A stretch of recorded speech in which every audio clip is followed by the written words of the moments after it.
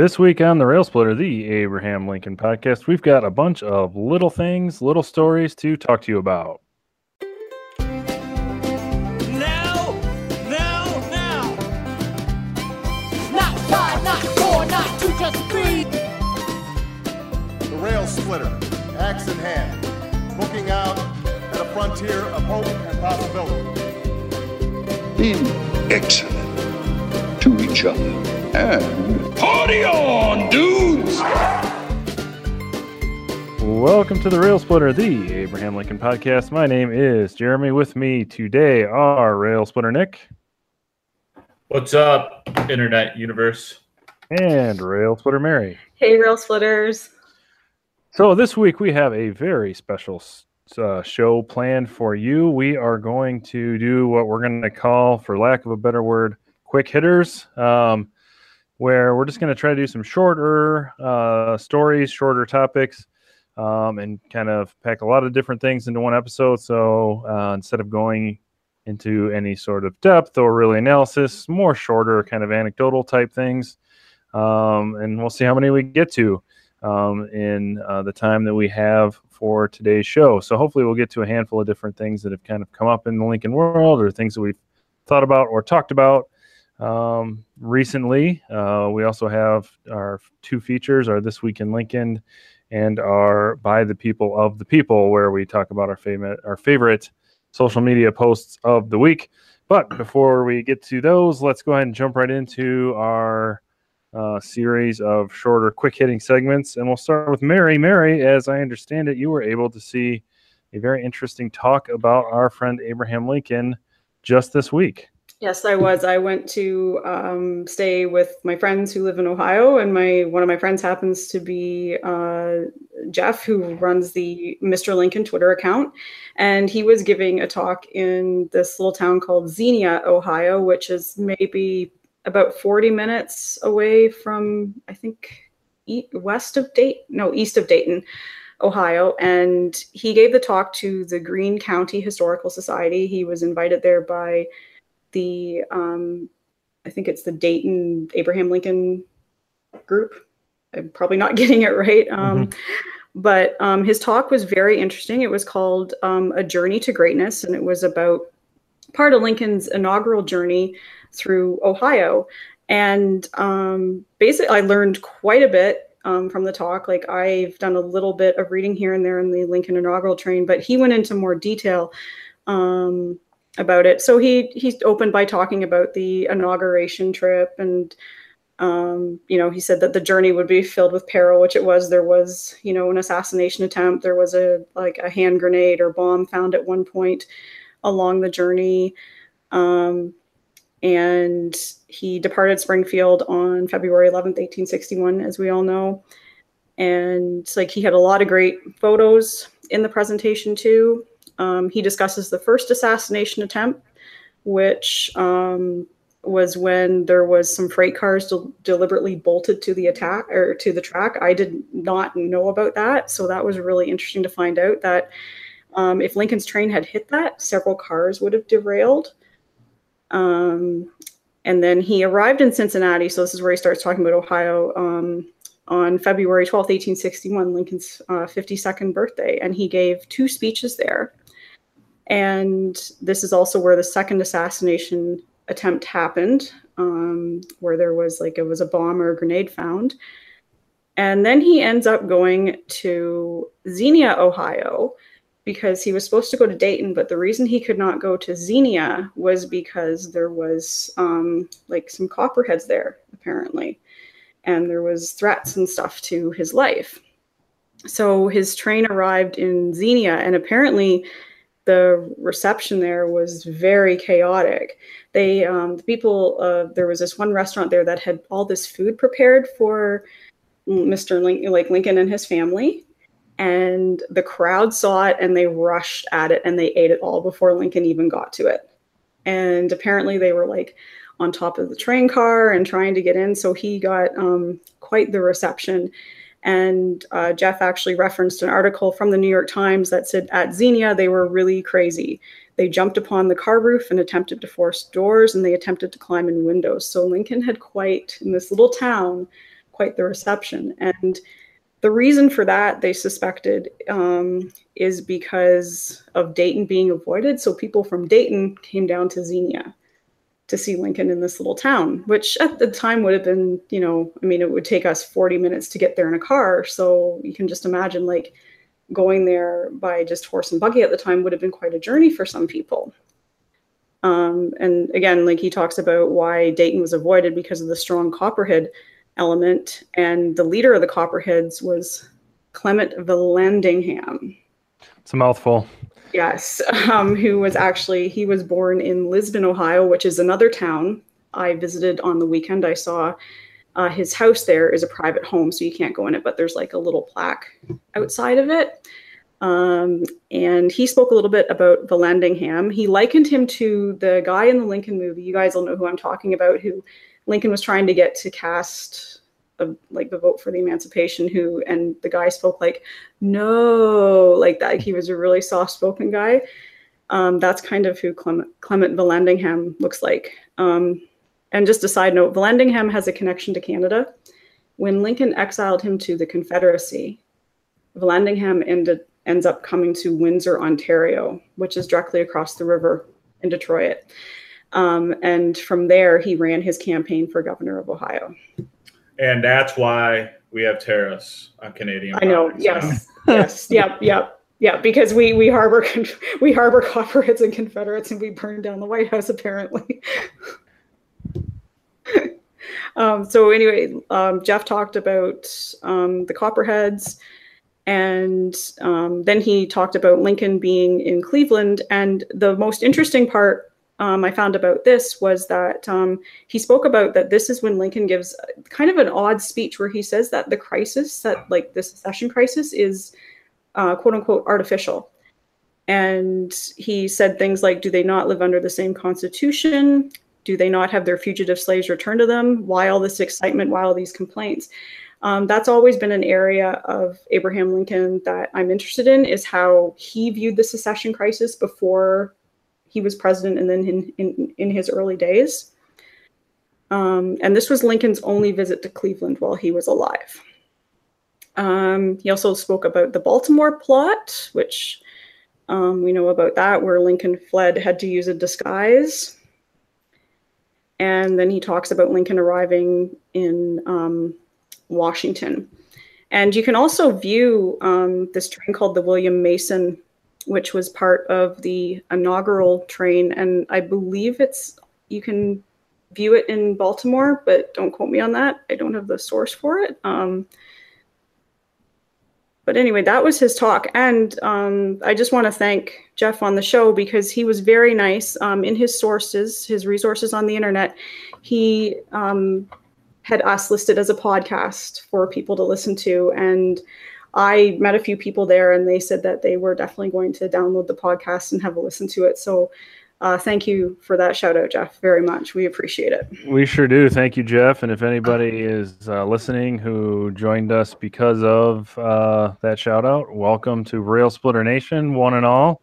We are happy to have you on board. So that sounds like a pretty fascinating talk. And I think it's two things. One, it kind of gives our listeners just a little bit of an idea of, some Lincoln research and presentation that's out there, but also, those kinds of things pop up all over the place. So, one, it's good to know that they exist and to check them out. But two, it's also nice to kind of give some patronage to presentations like that, because I've been to several around where I'm from, and they're always fun and interesting. And it's if we don't support things like that, we can't really complain about them not being around. So.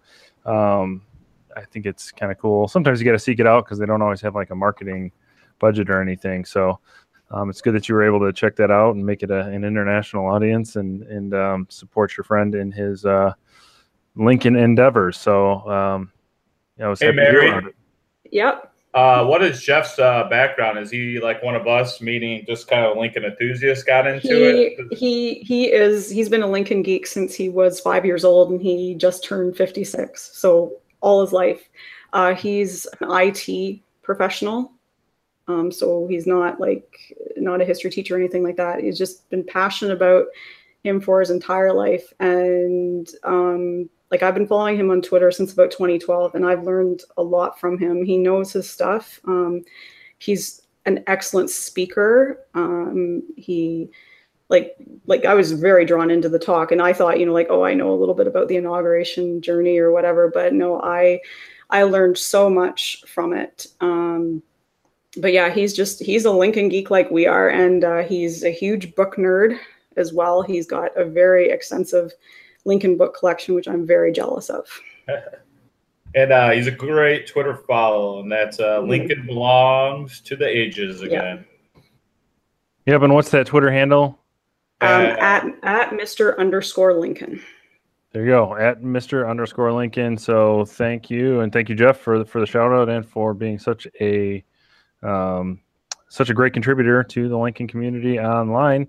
I'm sure several of your tweets will make it into our new feature, which is Of the People by the People, where we talk about our favorite social media posts of the week. Nick, I know you had mentioned you wanted to talk a little bit about historic knowledge and how that has kind of come to the forefront of national news. So I will turn it over to you for our next quick hitter. Oh, yeah.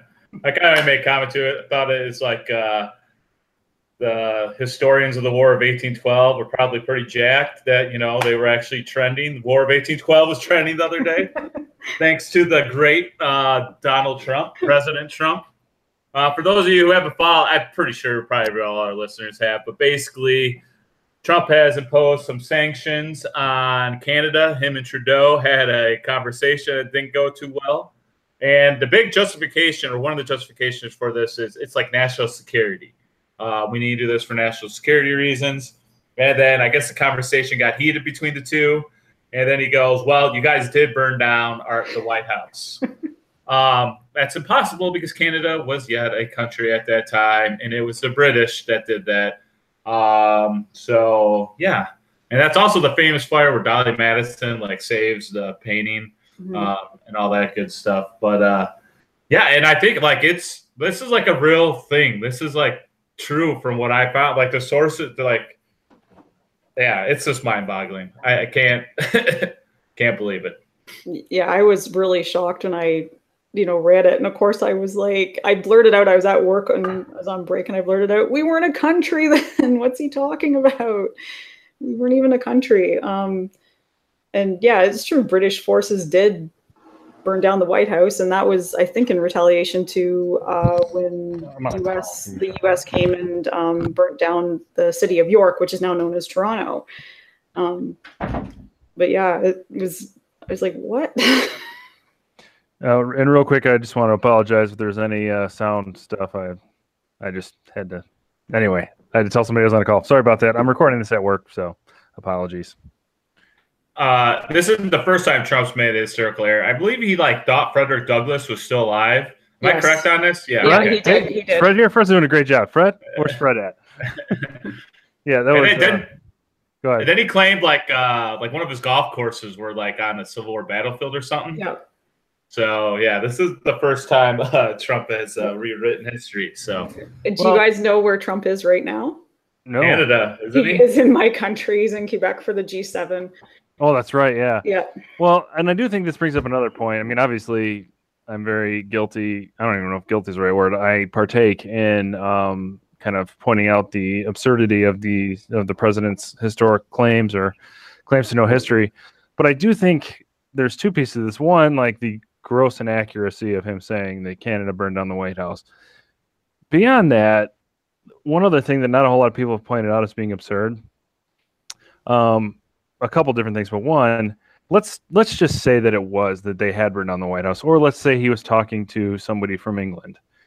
That was in 1814. Yep. So did that act, and it was during a war. Yeah, and we've fought in wars together since then. Well, sure, yeah, we fought in wars together since then. We're clearly allies with both Canadians and the British. Bringing this up as a point, hey, screw you, you tried to burn down the what? In what would have been 1814 or whatever, toward the end of the War of 1812. Yeah. So what are they saying? Forevermore, every generation hence, you can bring this up now. I would hope that we don't do that, because then any number of countries we have no claim to do anything with us, because Yep. So like just the absurdity of that. Even if you set aside the fact that it's inaccurate, his point was that if 200 years ago they did this, for some reason we're now allowed to put tariffs on. I know, You on know, like steel, that gives us some sort of extra right to do that, which is I don't. I mean, this like feels like a my dad can beat up your dad type of argument. Mhm. It's just like this absurd stuff. And it's like was done on the anniversary of D-Day, where America, Canadian, English forces all stormed the beaches together on probably the biggest single battle in military history. So, this isn't anything new from. This is a guy who once compared his button to another guy's button, who he will be meeting June 12th. So, I wonder if they're going to show each other's their buttons. Yeah, but So it is important to know your history clearly, but it's also important to be a decent person, which I think hopefully this podcast kind of talks about both of those things, because Abraham Lincoln obviously is a historic figure, but also we talk about his personality quite a lot, where, yes, as a history educator of sorts and as a learner of history, it is important to know who tried to burn down the White House, why that happened, when it happened. But I also think that it's important to learn a little bit about diplomacy, perhaps. Yeah, not bring up something that happened in 1814. And I mean, like any typical Canadians, we're all up here just kind of we're just kind of like, oh, haha, that's funny. And even Justin, somebody asked him what he did, and Justin said, I just laughed it off as like some kind of random quip, like it, Or let me submit this for consideration. Let's say we're cool with that. Let's say, you know what? Burning the White House, we should write them off forever. So then do we say that the ancestors of the millions of people who openly rebelled against the United States of America in 1861, like, should we also write them off? Because trust me, if they had the opportunity, they would have burned down the White House. They were literally an open rebellion against the United States government. And we had something called Reconstruction, and Abraham Lincoln was very much a proponent of allowing them back in the Union and making sure that they did it under a very pretty kind set of circumstances. So this idea that there's these irrevocable offenses against the American people, that if you do this, it's this idea of American exceptionalism taken to the point of being ignorant of history.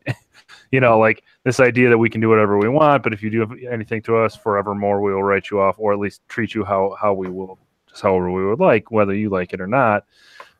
It's just kind of absurd. But I do think that it does have, anytime we're talking about history in the context of mainstream, as long as history's making headlines, I think we should talk about it, because it doesn't happen all that often.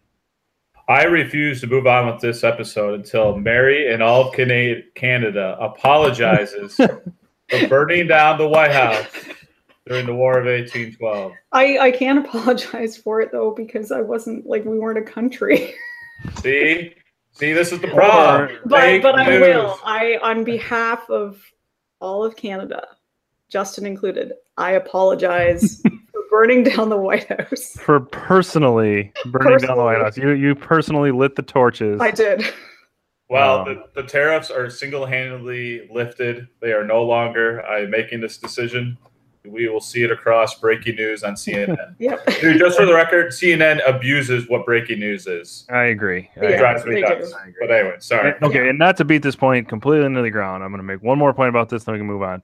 But I do think it also speaks a little bit about this current president, when of all the wars, of all the attacks, of all the injustices, the one he decided to bring up was burning down the house that he currently lives in. Like, something that I don't believe anybody died in. I don't believe it was really, it wasn't an atrocity, certainly compared to any number of atrocities in war.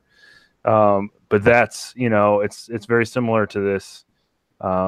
It's just kind of part of that narcissism that, like, oh, if you try to burn down the White House, that's more un-American than like any other act of war where people actually do die. So anyway, I think that's. I actually came away slightly impressed that he actually knew that the War of 1812 was a thing. So to be honest, if you would have asked me before that, I would have said no. So I do give him props there. I promise you, he learned that when he was like going through his orientation of the White House. I'm sure they said, "Oh, during when it was when they tried to burn it down in the War of 1812." He's like, "No kidding, well, how about that?"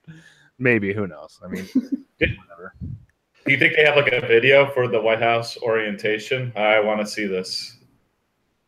Yes, you are now sitting in Oval Office. This will become a very important location to you, like Captain America, like from Spider-Man. He's looking around like, so that's why they call it the Oval Office. It's literally an oval.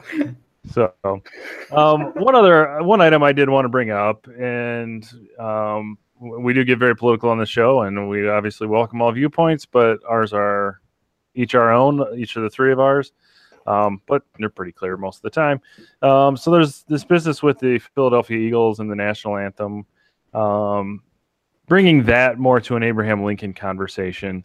And we could probably do an entire episode on this, even though this one was at least intended at the onset to be a quick hitter show where we kind of go into items quickly and succinctly. But Abraham Lincoln kind of has a shaky past when it comes to the writ of habeas corpus and being tolerant of some civil liberties, specifically sedition, where he is widely and probably often justifiably criticized now, even still in a current historic context, for ignoring the rights of accused people acting against our country. In other words, in the Civil War, if people were accused of being Southern sympathizers or Southern spies, oftentimes they did not get their rights to a fair trial. They did not get very many rights at all, and they were basically imprisoned many times. Very much a dark mark on Lincoln's legacy, and we here at the Rail Splitter Podcast definitely look at the man as a whole, and we are not just like kind of apologists or hold him to this like ideal that's impossible to stand to, but I think that any sort of conversation about civil liberties in the context of Lincoln needs to address that, and the extent to which he would have been tolerant of this idea of patriotism, I think would be interesting to talk about. And I'm curious to know if the current president, who did make a considerable blunder about the War of 1812, knows the history of the lyrics to, or the poem of the Star-Spangled Banner, which interestingly was not about Canada at all. It was about Fort McHenry, in the defense of Fort McHenry. But yeah, I believe that was written in response or in kind of as a witness to a battle in the War of 1812. Mm-hmm. So this kind of funny kind of coalescence of there's some people who are critical of the national anthem. Obviously, it's grown to represent more than that, but the words are about an attack on Fort McHenry in the War of 1812 from September 14th of 1814. So I just kind of find those two things interesting. One, like the patriotism angle from Abraham Lincoln, but also it did take place during the War of 1812. I apologize for kind of bringing up 2 points there at the same time. So what do you guys think of the first one? Lincoln's approach to patriotism. What are your thoughts? I don't know. I think the knee thing is such a like this whole knee and protest stuff is such a modern development. I feel. I don't know. I like to think you see him have had mercy on like deserters when it came to that, and I think I don't think he would make the mistake of getting bogged down in this small issue that's dividing the country. I think he was smarter than that. I don't think he would go down that road and play into this. He had bigger fish to fry at that time, definitely with the Civil War, than what Trump currently does now. But yeah, I just don't think he would even really get involved in this issue. No, I completely agree with you, Nick. He had bigger issues to deal with than getting involved with something small like that. You know, he was having to deal with people like Clement Vallandigham, who he called the wily agitator, who were, you know, openly doing stuff that, you know, some soldiers deserted because of what Vallandigham said. So I don't really think he would have. I think he would have kind of just, you know, I don't know if he would have agreed with it or not, but I don't think he would have made a huge deal out of it. Well, and I think that brings up kind of a larger point about patriotism in general and what patriotism is and what patriotism should be. And the Star Spangled Banner was not even the national anthem until 1931. So it wasn't even, at least officially, the national anthem until less than 100 years ago. I don't think if it weren't played at the beginning of sporting events, you know, I think it's like I think media kind of fuels into these kinds of things. Mm-hmm. Like, I don't think national anthems have really even been an avenue to display patriotism until very, very recently. You know, I think if you're looking at it historically, how people would show patriotism is just simply love of country, and, you know, would never have that really questioned. Other than there's ways to show your actions. And now I think that it's kind of become something different, I suppose, because, you know, folks hear the national anthem all the time. You know, you hear it, it's on TV all the time because of sporting events. So I think it's interesting how evolution in pop culture has given rise to this idea of patriotism, because that's the patriotism we see on TV. I was just thinking here as you were talking, I don't think his patriotism was that shallow. His patriotism was a deep belief that he believed in. Mm-hmm. And you saw that, I mean, here's a guy who looked at the Constitution, and that was the foundation for the stuff and the decisions that he made. And to him, that's what patriotism was. That's what the country was. This huge concept of, you know, having a democracy that we do. It wasn't as shallow as, you know, get into a squabble over some song and how patriotic people are doing it. That's really a shallow approach to patriotism, in my opinion. You know what I mean? Because you got like people who say you get mad at the guys who kneel, but then they wear like all of this American flag paraphernalia on them. You know what I mean? Paraphernalia, which technically you're not supposed to do according to, you know, the rules of the flag and stuff. Or people who drape the flag around them like they're these super patriots, or the people who are mad at the person for kneeling, but then they fly the Confederate flag, which is like the ultimate symbol of treason that you could ever have. So I think Lincoln's patriotism ran much deeper than to worry about these shallow approaches to that. Yes, I agree. And I think the patriotism of his era was different. Yes. And I just, and I think this kind of goes back, and, you know, this episode is kind of taking a different track from what we intended to, which I think is great. It's really more about kind of historic interpretations of the, you know, in the 21st century versus maybe in the past, kind of going off of comments that we shared about just historic misconceptions. But I do think that history is important, and this is a history podcast. It's important to know who Abraham Lincoln was, because when we're talking about, like we talked about last week, about people who made gave the last full measure of devotion, gave the ultimate sacrifice, died for this country, what that means for patriotism versus now, and to think about, like, do you or do you not stand when the national anthem is being played, as being more of an indication of how much you love your country versus literally anything else in a lot of people's minds. I think ultimately what it comes down to is it's not about patriotism. That argument is not about love of country, because you can't, it's very difficult for me to see how on one side you can say that this stands for freedom, and on the other side say, I'm going to tell you how to do something. Mm-hmm. I'm going to tell you how to express yourselves. If you don't express yourself the way I say you should, then you're doing it wrong. That is the antithesis of freedom.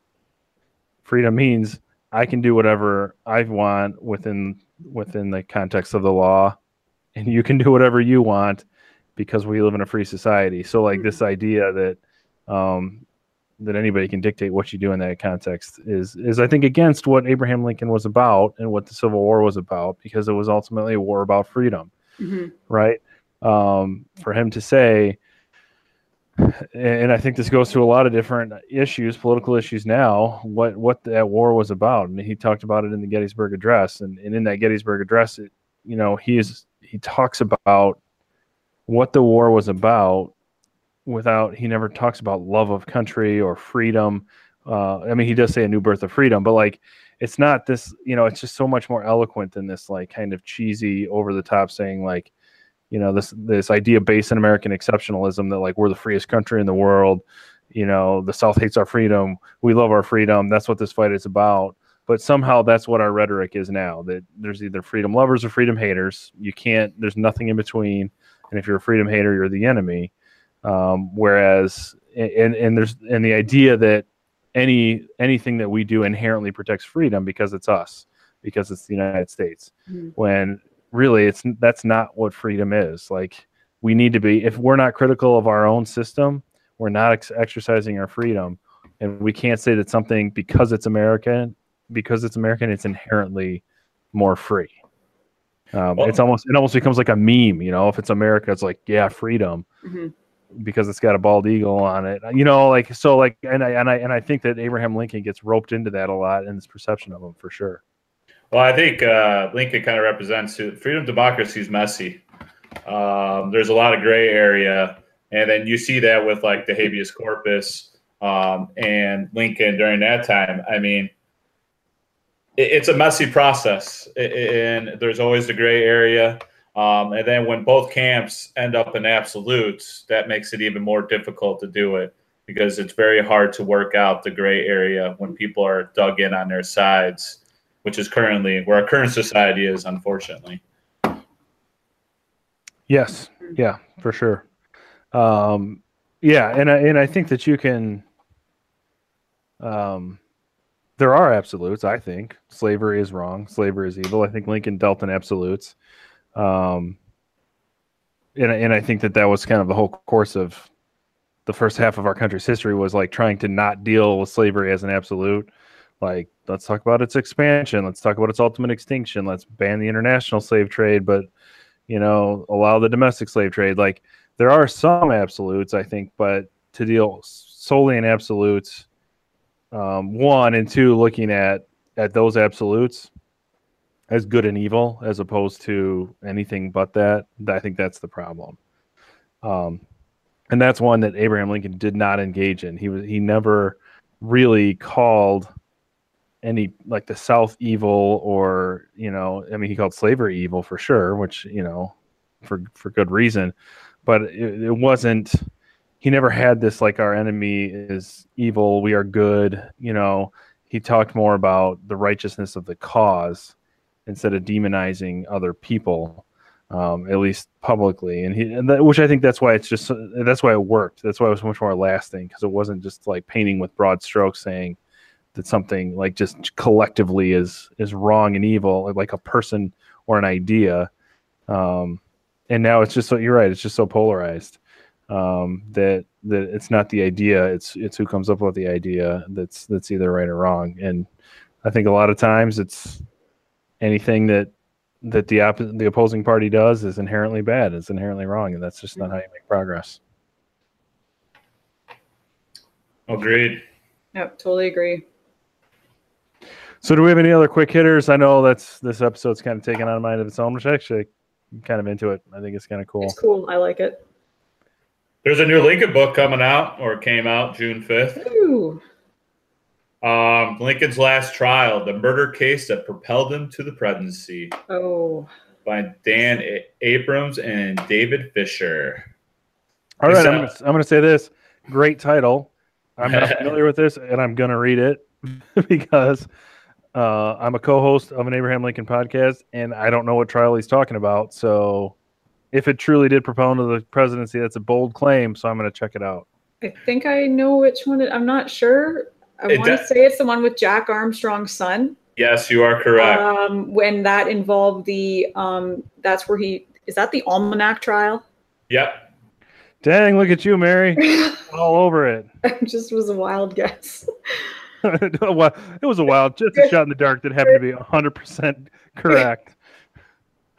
So then I was reading the synopsis of the book, and something I didn't realize in this. So according to the synopsis, the murder victim actually trained in his law office. Wow. And then they claimed the phrase is Lincoln had been his friend and his mentor. So that's kind of interesting too. I didn't know that he knew both parties involved in there. So yeah, kind of making the thing that, this is after the Lincoln Douglas debates, put him out there, kind of his last major case that he did. So when he was kind of walking this tightrope of, if this didn't go well, it could have hurt his chances. I think that's where the book's going, kind of based on the synopsis. So just came across it. Time magazine had a little write-up on it, kind of giving you a little background about the Armstrongs. And those of you, we've talked about the Armstrong family and clan. That's the crew that he fought back in the day and or wrestled and became good friends with. So, yeah, kind of interesting book. Like, I think we talked about this too. I think you need an angle like that if you're going to come out with any modern day Lincoln stuff. So you got to make a bold statement, a bold claim. What I know on that trial, I don't know if I would quite have phrased that book, but I'm definitely curious to see the case they put forth. I am too. And I mean, I have to admit, like, Lincoln's legal career is somewhere that I just have not studied a lot of, because I've always kind of found it one of the more not as interesting areas of him to look at. And it's an area that I would love to know more about. So the book has me intrigued, and I'm definitely going to read it. I'm going to read it too. It sounds like it's pretty widely talked about. There's like a review in USA Today and a couple other places. So I'm definitely going to check it out and to see if it's going to generate some buzz. So that's pretty cool. One real quick thing. I don't know if either one of you use the social networking site Goodreads, but It's my favorite social networking site. So if you're looking for book ideas and like what people have read and reviewed books, I highly recommend it. I think you can just find people by name. So if you look me up, my last name is Boyce, Bois, and Rail Splitter is not actually one of my official titles. So you can just look up Jeremy Boyce and find me on there. But I really like Goodreads. You can see what we're reading and all that kind of stuff. So yeah, it's cool. I love Goodreads. It's a perfect place for a book geek. It is. A couple rabbit holes you can fall down trying to find what people are reading. But yep, I've done that before. Is that with any social media? Yeah, the rabbit hole. Yeah. Yeah. Another thing I came across is the Lincoln Museum was voted the top museum in Illinois. So take that, every museum in Chicago. Yep. I mean, that's kind of impressive. You're talking beating out the Science Industry, Field Museum, and the Art Institute. Actually, the Art Institute was 5th on that list, which I find crazy. And then the McLean County Museum of History. Talk about a sleeper here. Number 4 on the list. So I feel kind of bad because I lived in Bloomington Normal for about 6 years going to school there, and I had never been there. Some of those small town museums are cool places to visit. I went to the McKinley Presidential Library and Museum in Canton, Ohio, which I know Canton's more of a city, and it's not an official presidential library museum, but it's more of that small town kind of thing, like history of the area. And it is one of my favorite museums. It was very well done, and I recommend it to anybody that's in that area. Yeah, I agree with you. The small town stuff is neat. I know in Rockford we got like Memorial Hall. I don't know if it's really a museum you classify it, but it's definitely a cool place to go. And our Midway Village, so where they hold Civil War reenactments. Yes, very good. Yep. Yeah. So, yeah, there we go. Another one for the Lincoln. Another one in the Lincoln category. That's right. Very, very cool. So it is summertime, so I would recommend highly for everyone who can to get to Springfield, Illinois, Yeah, it's great any time of the year, but the summertime they've got all kinds of cool stuff going on, and it's definitely worth checking out. Yeah, I don't hear anything about a Fillmore museum. That's for damn sure. I was just going to ask Nick, like, what would you do if you found out they'd voted on all the museums, and where would it be? New York State, and like Fillmore's was like number 1 or 2. Would you go visit it? No. I did find out though that Fillmore, Utah was, when it was a territory, that was its capital, Fillmore, Utah. So, Oh. yeah, that's got to be a shithole town. I'm just sorry. Actually, I think one of our listeners lives there, so I Yeah, apologize. yeah. You want to be careful. Yeah. We're not going to judge books by their covers or cities by their name. No. All right, so it is going to be a slightly shorter episode this week because, in all transparency, I have to get to a soccer field to watch the Gumdrops play. My daughter plays for the Gumdrops, so we're very excited to see that, to see them.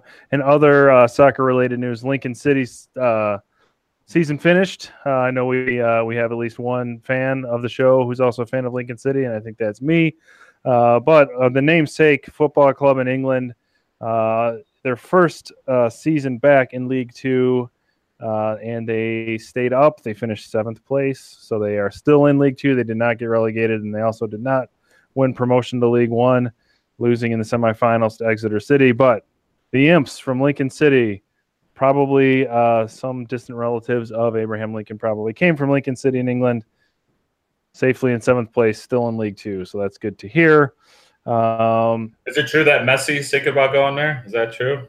They're in transfer talks for Messi. I don't know if it's going to work or not. So those of you who are going to be enjoying the World Cup next week, best of luck to your teams. We've been kind enough to make sure that Canada and the United States are not playing this time around.